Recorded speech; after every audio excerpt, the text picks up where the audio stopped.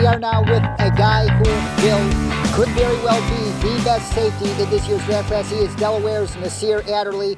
And Nasir, a lot of people have praised your range or your ball skills. Which one of those three attributes is the most important for the safety position in the NFL? I don't even think neither one of those. I think you want a safety on your team that is reliable. You want a safety that's going to be a short tackler. You want a safety that's going to be a great communicator on the back end and just be a leader, because he's pretty much like the quarterback of the defense.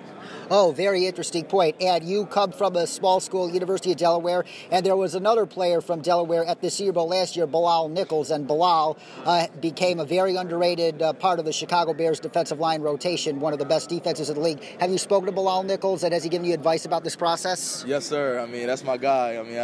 I've leaned on him pretty heavily just because, we talked about all of this, like working out in the field house at Delaware, and then it's just amazing seeing our dream really become reality.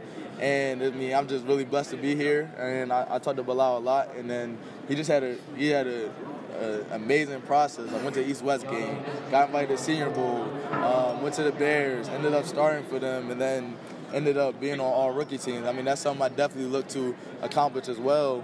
I definitely have a lot of respect for him.